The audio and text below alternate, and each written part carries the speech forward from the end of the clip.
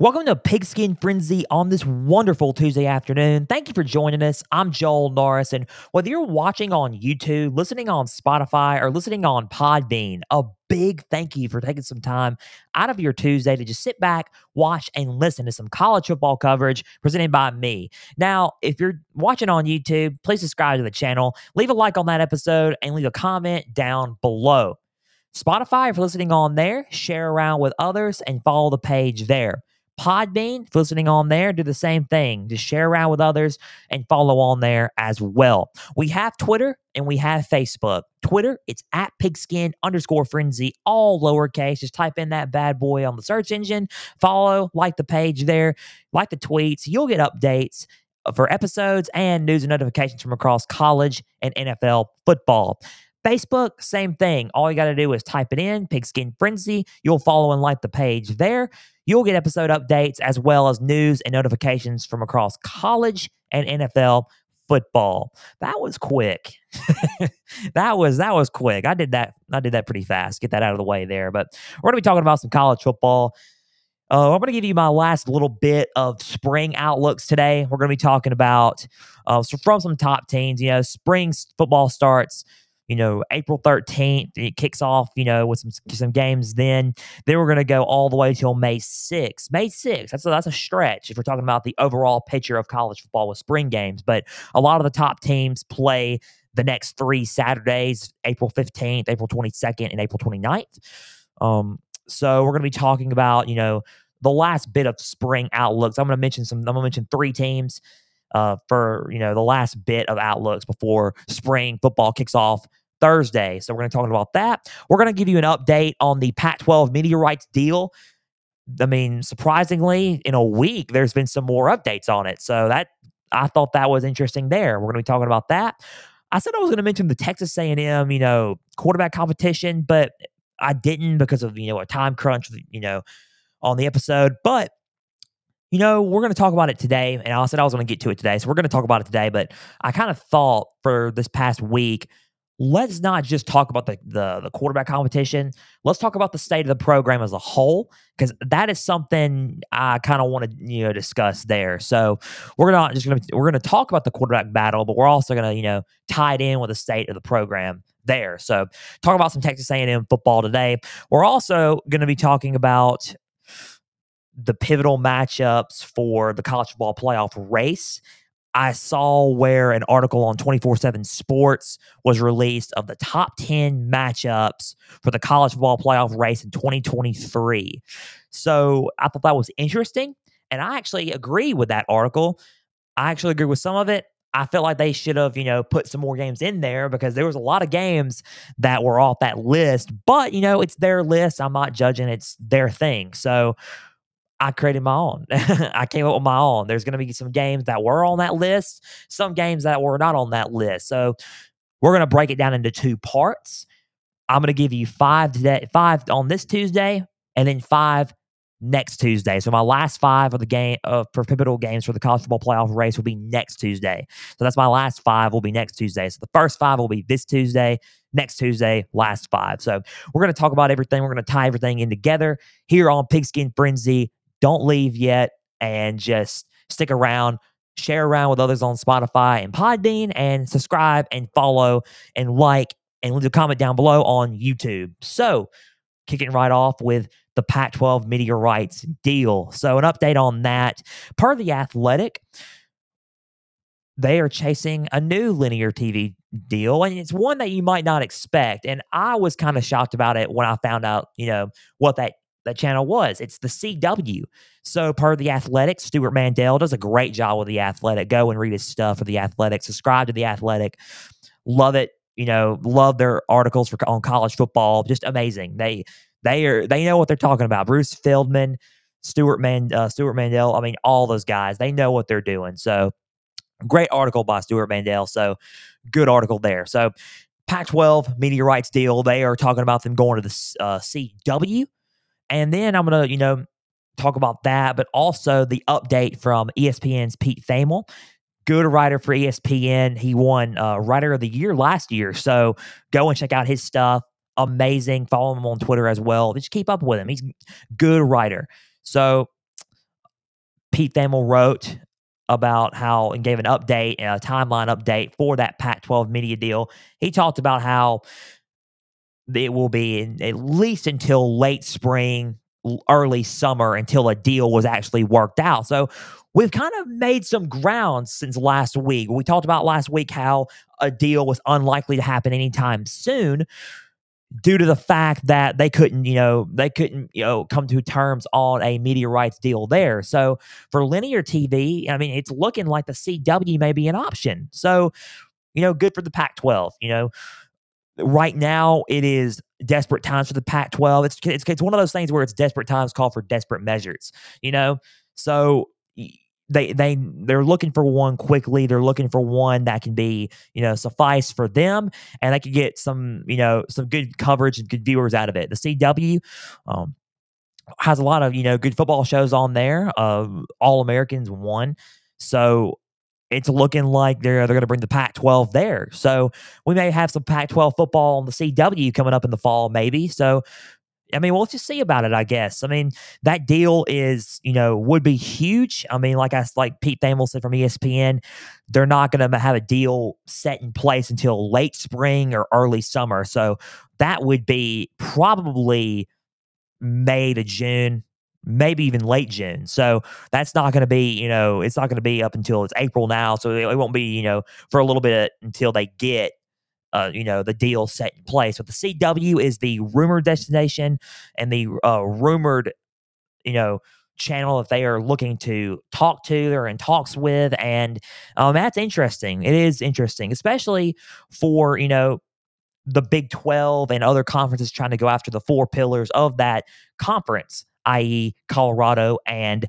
Utah. So Colorado is a huge candidate right now to defect from the Pac-12 and to go into the Big 12, which would be huge. It'd be huge for the Big 12 to get to add another team in there from the acquisitions of UCF, Cincinnati, and BYU in Houston. So I mean, it's huge. It'd be huge for Colorado to go up into the Big 12 along with Utah. So I mean, the Pac-12 right now needs a TV deal. Right now, they need more numbers. They need something to stay afloat right now. So Pac-12's media deal, CW is their target. An update on that, as well as a deal couldn't be in play. Probably won't be in place until early spring or late spring, early summer. So good job by the Athletic and Stuart Mandel and Pete Thamel from ESPN on that one. So that's just a quick update for the Pac-12.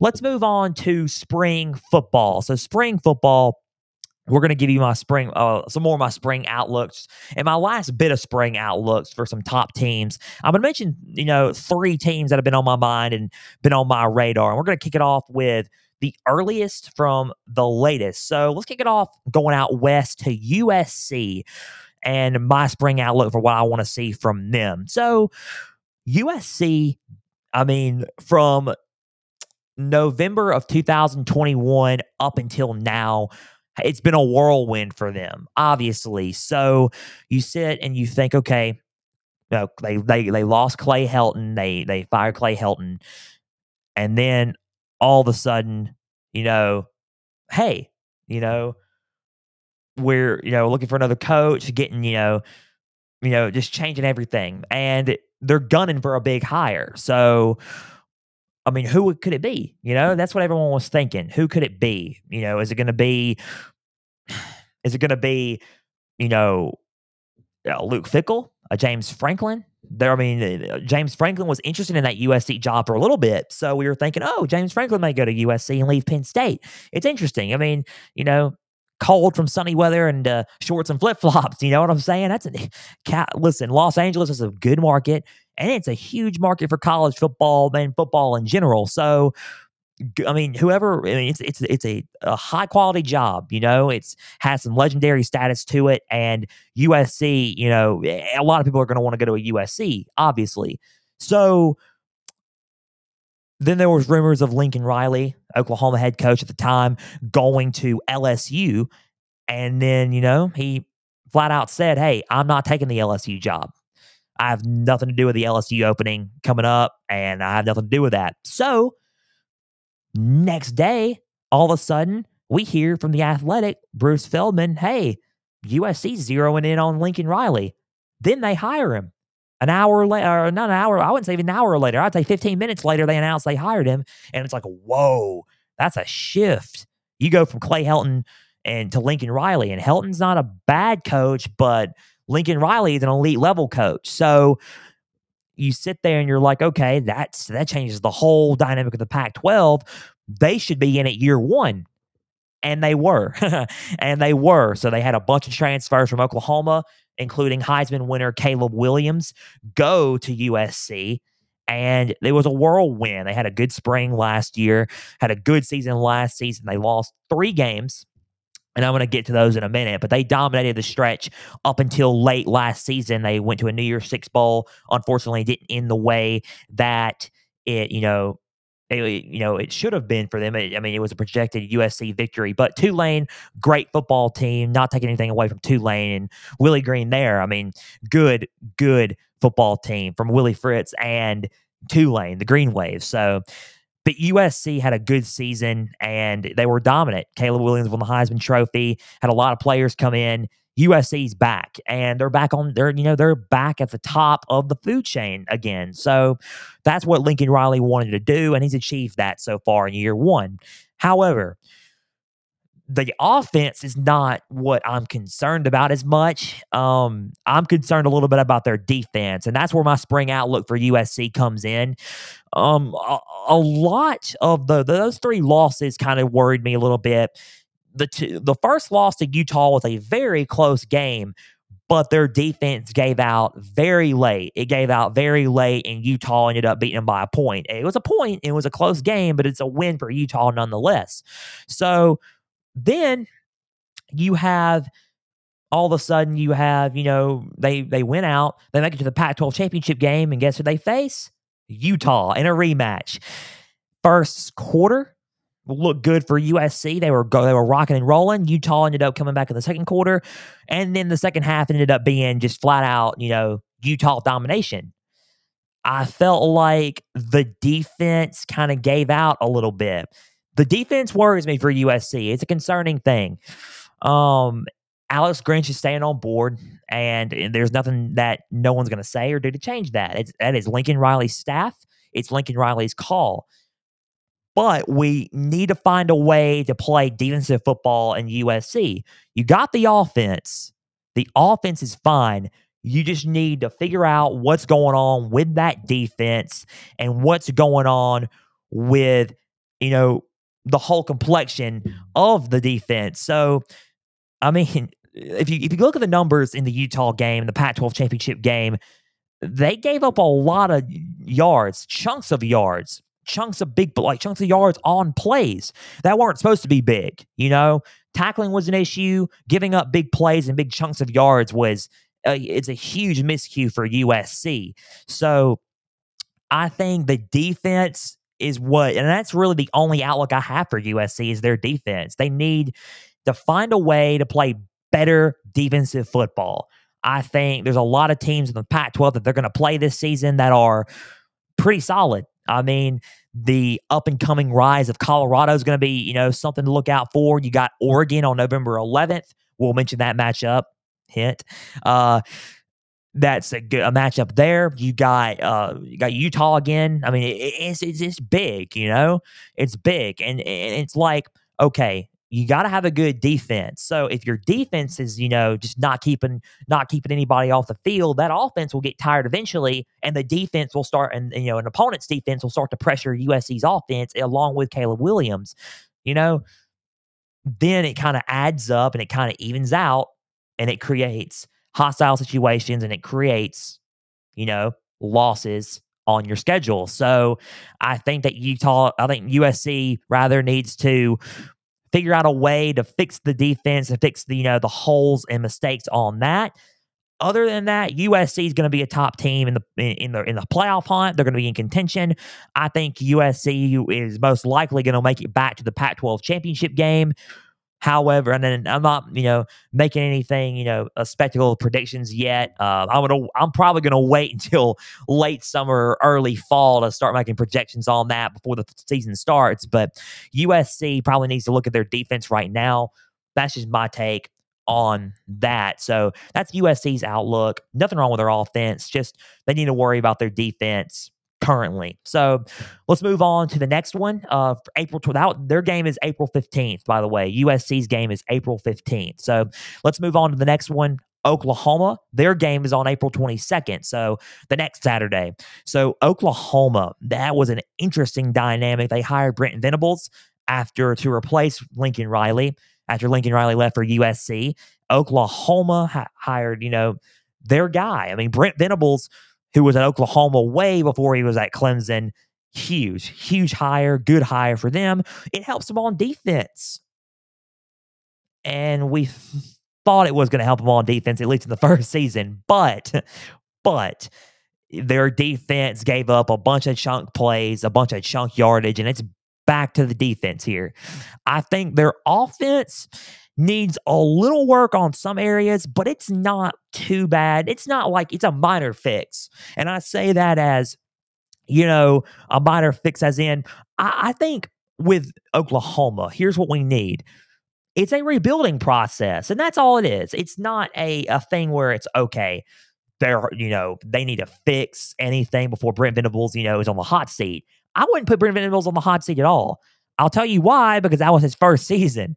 You need to just make minor adjustments, as in make minor fixes to the offense, and you're fine. You got Dylan Gabriel. You have Jackson London, the new guy coming in from out of high school, highly touted freshman recruit is backing up, Jackson Arnold coming in from high school, the highly touted 5-star recruit. Jackson Arnold's going to back up Dylan Gabriel, and then Jackson Arnold will have the keys to the kingdom. I think Dylan Gabriel will have one more good run, and then Jackson Arnold will take over. Now, will there be a mini competition? Probably, yeah. I mean, Jackson Arnold's a highly touted recruit. He wants to play, so we're going to see how he does in the spring, and that's an outlook there too. Let's see how Jackson Arnold develops. So Jackson Arnold, highly touted recruit, good player. I mean, Washington, he was has an arm, by the way. He makes good decisions, and he has an arm. He's going to be a threat for Oklahoma as they go into the SEC next season. So good pickup for Oklahoma there. We're going to see how everything goes. You got Jeff Lebby there, got Brent Venables. I mean, listen, it's not, not going to be one of those, okay, it's dangerous. Oklahoma can be in a good spot. They're rebuilding. That's all it is. They're rebuilding. And he's not on the hot seat now, or at least I wouldn't say he's on the hot seat, but I would say they got to make minor fixes. And the minor fixes I would say is open up the playbook more. Open up what Dylan Gabriel can do. Dylan Gabriel put up some huge numbers at UCF, so it's like he knows, he knows what Jeff Lebby could do. He knows what what kind of offense and scheme that he runs. So it's like, okay, what we need to do is this. Open up and expand the playbook more. If you expand the playbook more and run some stuff and be a little bit less conservative, a tiny bit less conservative, Oklahoma will have an explosive offense again. They will, put up some big points and big numbers. I just don't see Oklahoma finishing like they did last season. I think 6-6 is not the Oklahoma standard. Oklahoma has high standards for themselves. They have high standards for themselves, not just in the Big 12, but in the entirety of college football. They want to be at top, They want to be in contention. They want to be in New Year's Six or playoffs every season. So I think right now you need to open up the playbook on offense a little bit more, but that's just about it, for offense. Just open up the playbook a little bit more, take bigger risks, on offense. Not just that, also their defense. Brent Venables' defense is, usually stout, solid, and they don't give up they don't give up too big of chunk plays unless it's you're playing a high octane offense. So I get that. You played a couple of high octane offenses last year with Max Duggan and TCU, and you played a high, and even Texas. I mean, Quinn Ewers, you know what I'm saying? He's a solid quarterback. He's going to put some yards on you. So I mean, you face some high octane offenses. I get that. However, it's you still have to find a way to not put up and make big chunk plays. Going back to the defense, like I said from the previous topic with USC, the same issue with this. Brent Venables needs to go back to his old way of defense and, fix the defensive struggles on there, not give up too many big chunk plays and not give up too many big yardage. He needs to tighten the coverage up a little bit. And I want to see what that defense does and how they make adjustments from last season. It's still rebuilding. They rebuilt from last year, first season, and it's like, okay, 6-6. It's not where we want to be. We want to be better. And I know Brent Venables wants to be better than that. So he's a solid coach. I believe in Brent Venables. Now, we just got to see what mountains that Oklahoma will climb, and we're got to see what the offense does, and we have to see what the defense, how they adjust, So those are my outlooks for Oklahoma. Open up the playbook a little bit more for Oklahoma, and then tighten up the coverage and everything for, the defense. So I think those are my two big outlooks for Oklahoma. Last and not least, let's move on to my last spring outlook. Oregon, April 29th is their spring game. Oregon. Recruiting class, another roof, It has been just, out, listen, I haven't seen an Oregon recruiting class look that good in a while. So, top 5 recruiting class.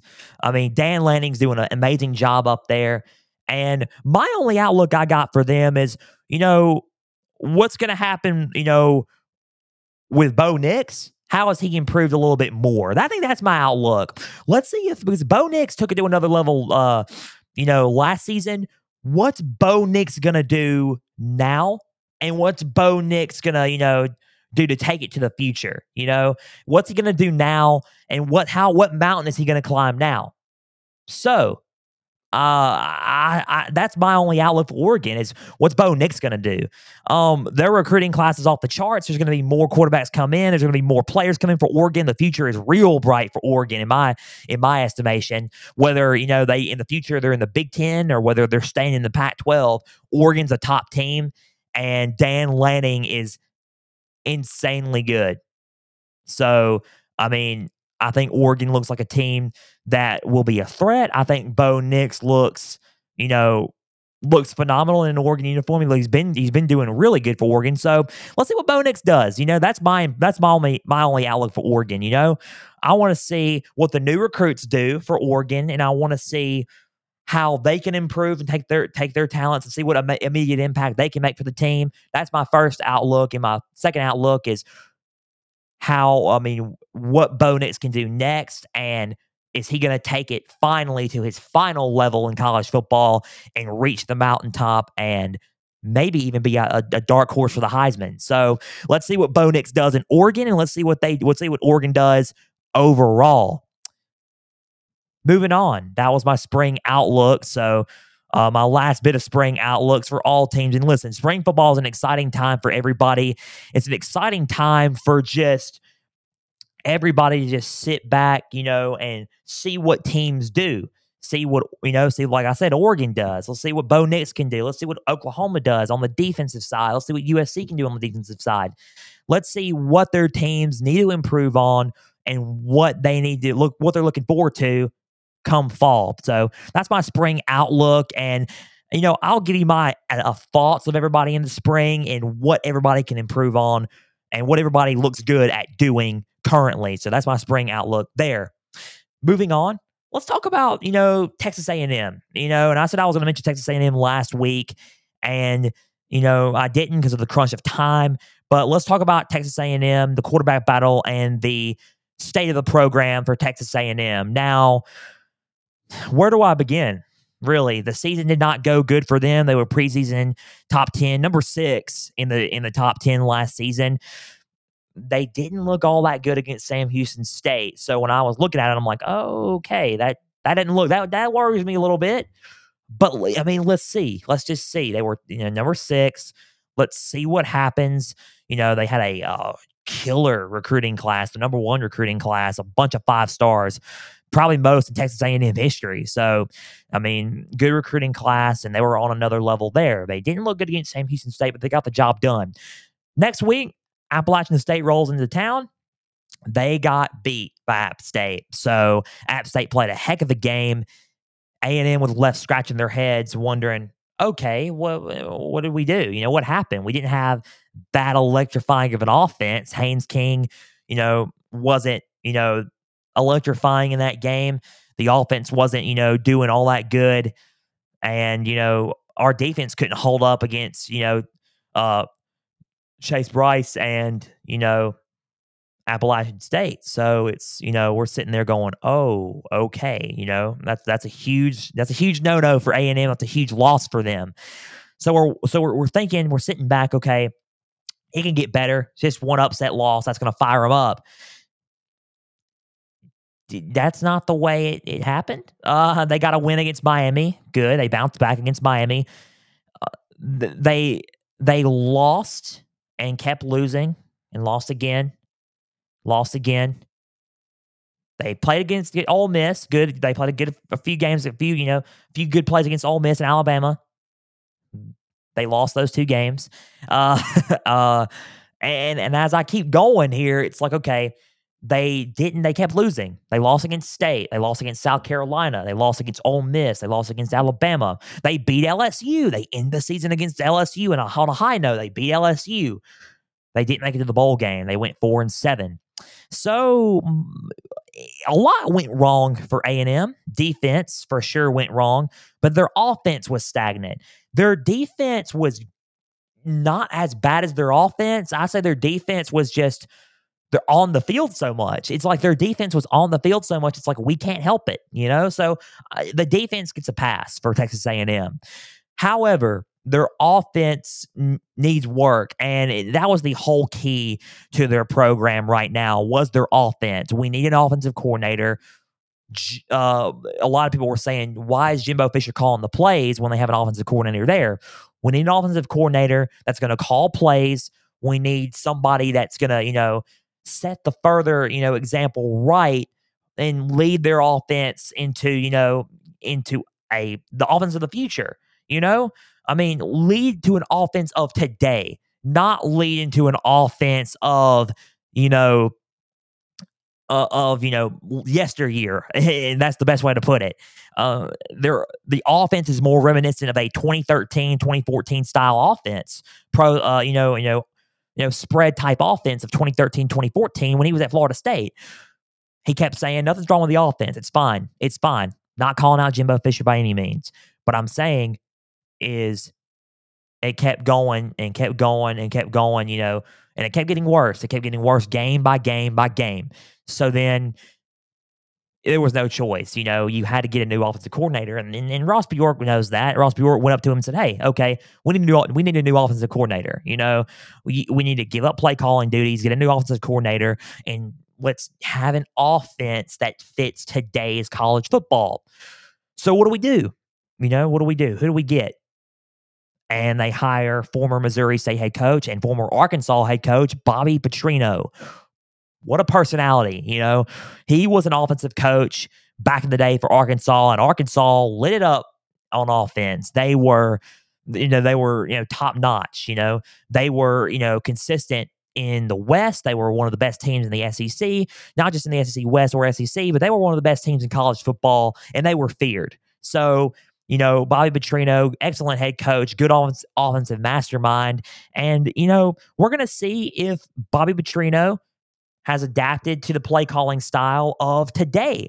And that's what we want to see from A&M. We want to, because A&M's got the talent. They got the talent, but can they coach them into today's offensive style and to today's style of college football? You got to adapt as a head coach in college football nowadays. As the years and decades go on in college football, you have to adapt. And I think the state of Texas A&M just needs to adapt into today's college football. You can't play a brand of football that is just, not 2010, you're 2013. You got to play a brand of football that is 2023, and it's a high octane offense that it's like, okay, you're going to get up, you're going to get chunks of yards, and we're going to get those yards at will. So it's like, can Bobby Petrino call the plays, and is his play calling style adapted for today's offense? We're gonna see, and that's what I want. That's another outlook I want to see from Texas A&M in the spring. And I said I was done with spring outlooks, but that's an outlook I want to see from the spring. I want to see what's happening there. So going into the state of A&M and their quarterback competition, they got two quarterbacks. Connor Wingman and Max Johnson, the transfer from LSU. I mean, if you had the real quick here, if you had the adjustment, who do you start? I mean, if you want to go with experience, you go with, Max Johnson. You know what I'm saying? If you want to go with experience, you go with Max Johnson. If you want if you want, to keep adding experience on and go into the future, you go with Connor Wingman. Connor Wingman, played lights out against LSU last season and the end of the year. So, I mean, he carried a little bit of that, that crunch and that burden, and that weight of the offense last season of, after Max Johnson broke his hand. So, I think, I mean, it's kind of a coin flip on who you start between Max Johnson and Connor Wingman. You may have to take a Michigan approach and play one guy in the first half and then the second guy in the next half. And then you decide during in game, okay, this is our guy. We're going to go with him and we're going to keep rolling with him. So, good for Texas A&M. And, they got two good quarterbacks there. That's a start. But the offense needs to be, looked at. They got to prove something now. I mean, it wasn't a good season. Everybody was down on Jimbo Fisher and that offense. A lot of people have left the program. A lot of people have transferred out. A lot of those 5-star recruits they have lost. And we have, some people going to the NFL draft, including Devon Achane, running back, who was a huge part of their offense last year. That was one of the bright spots of their offense, was Devon Achane. They have Anais Smith. That's pretty good. And we're going to see what they do there. They're going to replace him with 5-star running back Ruben Peoples. That's another good pickup from high school, good recruit there. So we're going to see what that offense does and how does A&M adapt. That is what we want to see. A&M's got a lot to prove. And that's where the state of Texas A&M football is right now. They got a lot to prove. They have, they got to see how can we adapt, and we got to see, what are the keys right now, and what can be done to fix that offense, and can we be, an offense to look out for in the future, and that they just got to adapt. Really, that's the bottom line of the state of Texas A&M football. They have to adapt. If they don't adapt, otherwise it's going to get messy and it's going to get worse. And I'm just being straight up, it's going to get worse. And that's not, I mean, as a spectator and as a fan or as anybody in the SEC, you want, you want the competition, you want to, the competition, and you want the challenge to take yourself to the next level. A&M's not there yet, but this year is a rebuilding year for them, and a year to prove themselves, to see, okay, we're adapting and we're getting there. So that's where the state of the program is now. So we're getting there, and we're going to have to see what Texas A&M does, and we're going to have to see if they can adapt. So moving on from Texas A&M football, we're going to talk about the pivotal matchups in the college football playoff race, and then we're going to, and that's how we're going to conclude the episode. I'm going to give you 5 games to look out for now. I'm going to give you 5 games, the last 5 games next week to look out for, for next week. So, I saw an article on 24/7 Sports where, okay, there are top 10 games that are going to, create the schedule and to create the race for the college football playoff going into 2023. The last 4-man playoff, by the way, the last 4-man college football playoff, is coming this year before we move to the 12-man playoff format. So it's interesting. I'm really excited about that. So, that's a whole nother conversation. But pivotal games for the 2023 college football playoff race and how it's going to impact the playoff race. So I'm going to give you my 5 now, and I'm going to give you my 5 next week on Pigskin Frenzy. So the first 5 now. I agree with some of their lists. So, the games I did agree on, we're going to kick it off with number one, and that's LSU at Alabama. That's going to be, what's going to decide the SEC West, I would assume. LSU's, is loaded and they got a lot of their players coming back. Alabama, you know, they have, a lot of people they've lost. They have question marks. Bryce Young, who's going to replace him? Is it going to be Ty Simpson? Is it going to be Jalen Milroe? You lose Jameer Gibbs, but you got Jace McClellan back. You got Ja'Cory Brooks back. You got a lot of players back, and it's still Nick Saban. Of course, it's still Nick Saban. So, Alabama should be okay and will be okay. So you got them. It's at Tuscaloosa. And the reason why Alabama lost a lot of these games were they were on the road. They beat Texas on the road. They got Texas at home this year. So that's another good piece. They have Tennessee at home. That's a game that I'm going to talk about later on in a future episode. So they got LSU at home also. That was a game that they needed and they lost on the road this past season. So LSU at Alabama should be a bunch of fireworks there. It's a key rivalry in the SEC, and it should be one that decides the SEC West and who goes to Atlanta representing the West, presumably against Georgia and maybe even Tennessee. If Tennessee, puts up a fight against Georgia, but presumably in the projections against Georgia again. So LSU, Alabama, that's number one. That's going to decide a huge matchup in the playoff hunt as well. So number two, as always, Ohio State and Michigan. Those two teams are built for the playoff this year. They're ready, and we're going to see who decides who goes to Indianapolis in the Big Ten and also who goes and represents the Big Ten in the college football playoff. I assume both teams will be presented and presumably be undefeated going into the matchup.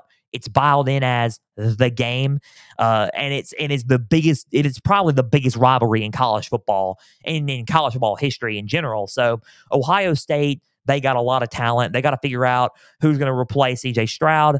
They got Marvin Harrison Jr. back, a huge pickup for them there.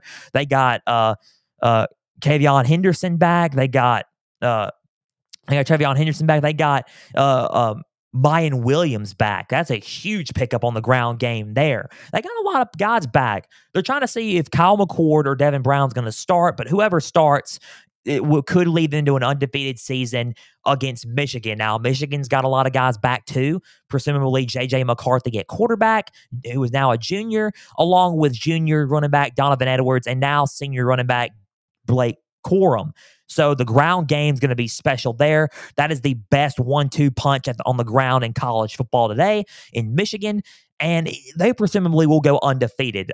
I mean, good offensive line, good pieces on defense. Michigan, is looking like they're going to trying to make another run and make a three-peat as a Big Ten champion. Right now, the presumed favorite is Michigan, but Ohio State is there. So it will be between Ohio State and Michigan. That will decide the Big Ten championship could be, and will decide a spot in the college football playoff. But yet again, it may not, because both teams ended up going to the Big Ten, going up to the playoff last season. So who knows? But it will decide and make an impact on the college football playoff race per usual. So number three, this is an interesting one: LSU versus Florida State. Opening up September 3rd, opening up in Orlando. We got Jordan Travis on one end, Jaden Daniels on the other end for LSU. Is going to be an offensive matchup for fireworks. We didn't know how it was going to impact the playoff race last year, but Florida State ended up being a threat, to a bunch of teams on their schedule. They lost to Clemson, of course. They lost to Clemson. But they beat LSU in that opener. It was a fireworks game. 1 point loss for LSU, 24-23. Huge game for both teams, but it turned LSU and Florida State seasons around, and presumably, they ended their seasons on high notes. Florida State beat Oklahoma in Orlando at the Cheez-It Bowl beat Oklahoma in the Cheez-It Bowl in Orlando, and LSU beat Purdue in Orlando against Purdue in the Citrus Bowl. So Florida State, LSU presumably will be top 10 teams going into that Sunday night matchup on Labor Day weekend, September 3rd. That could decide and who has a leg up in the playoff hunt. and who has a key win on their resume. So, you know, two potential contenders in the playoff hunt, LSU, Florida State. This will decide, you know, who pushes it further for them going into a playoff race. So LSU, Florida State at number 3 for me. Number 4, I would say Florida State and Clemson. That will decide not only who goes to the ACC championship and who could win the ACC championship, but who has a leg up for the ACC in the playoffs. I think if Clemson goes undefeated and wins out and beats Florida State, I honestly think Clemson will end up going to the playoffs, and vice versa for Florida State. If they beat LSU, ended up beating Clemson, because Clemson will presumably be a top 10 team going in this season, I think Florida State has a shot at going to the ACC championship. And if they do go to the ACC championship and win and go undefeated, they're in the playoffs. So I think that matchup will decide huge stakes for the ACC and the future of the ACC, and and how they can make and how the ACC can make noise into a playoff. So I think that's going to be good for both teams. I think it's going to be a top 10 matchup. It's going to look good on both resumes, and it's going to give us a chance to see how good Clemson and Florida State is this season. So that's going to be a pivotal matchup in the playoff hunt in 2023. Number 5, and this is my last one before we go to my last 5 next week. So I'm going to end everything here. Number 5, USC at Oregon. And I told you, I hinted at it earlier, USC and Oregon. That is an important matchup for USC, presumably because Oregon's a solid team. They got Bo Nix. They got some weapons on defense, got some weapons on offense at receiver and running back. USC's got Caleb Williams. They're bringing him back. They got Travis Dye at running back.